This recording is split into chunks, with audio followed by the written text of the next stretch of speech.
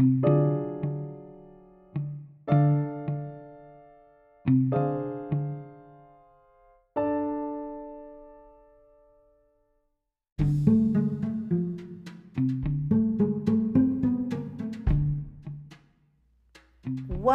to Marilyn as a podcast.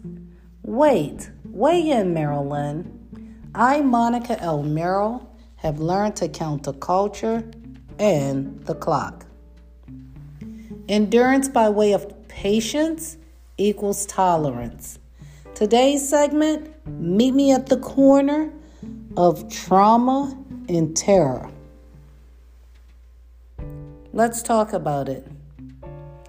And remember, it is best to meet at the corner than to fight across the street.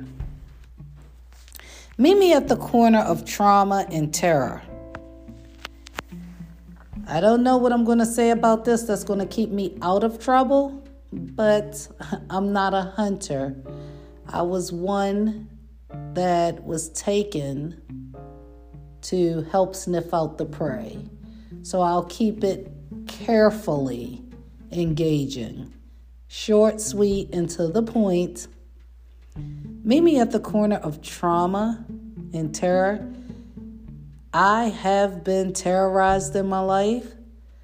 I have been traumatized. I am still under the influence of those who hurt me. So I'm so careful that I'm going to generalize this. Things that are traumatic to you, it is best to express it. It's best to express it with people you love.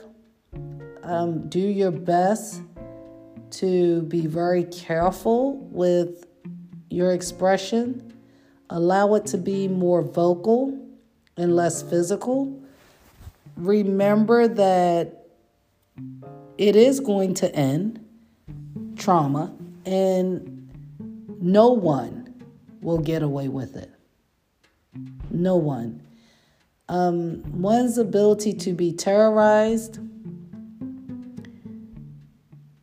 generally speaking, again, that is something that even if you share it, it's not going to help you with it. You have to be the strength that you know to have. So you need to be the kind of strong that requires you to really step outside of your fear.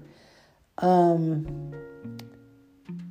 would say, and I'm going to cover all of this again, all of my Meet Me at the Corner segments. I would say, step outside of that which has created the terror in your life, that which has terrorized you. Step outside of it. Look at it from the outside looking in. Create a safe haven for yourself mentally, physically, and spiritually. And then you will have the type of strength you need in order to tackle it, even if it's still going on. Because there is a way to tackle trauma and terror. There is a way. And again, I say you have to come outside and look at it from the outside. And then you will know how to deal with it and handle it on the inside. A lot of times, even if you're no longer afraid and you do not have fear, speaking for myself, what has happened to me, even being not guilty of the accusations and everything that has happened to me, the trauma still goes on. And it is allowed to happen to me by these people. And a lot of people now know about it, and it is still being allowed. I'm praying for my government. I'm praying for these people. I have alerted people outside of my comfort zone. So what I would say is, always remember the trauma, one's ability to be traumatized and terrorized, but in terror, one's ability to be terrorized by someone else, and one's ability to be traumatized by people. People will only do that to you because they are afraid of who you are. They are afraid of how you present yourself. They are afraid of that which you do day to day in order to make your day by day run smooth. Day to day is everything you do in your house, and day by day is everything you do outside. Always remember, your presence is a threat to those who do not know how to live their life. And that's the best way I can put it. Right now, I'm getting ready to get out of trouble, okay?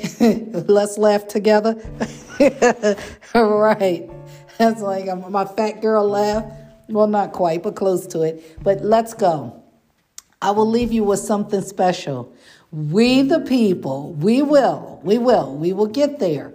One episode, one word, one heart, one body, one mind, one spirit, and one soul at a time. Think about this. As the moon, think about it now, as the moon illuminates the sky of darkness with a shield of stars, softly gazing back at all of us in a shelter of constellations highlighting the night, we are still capturing the caption, building up to the building as we build up to the framework of the building. This is Meryl Lynn as a podcast. Until next time, I am Monica L. Merrill, your host. I would like to say thank you.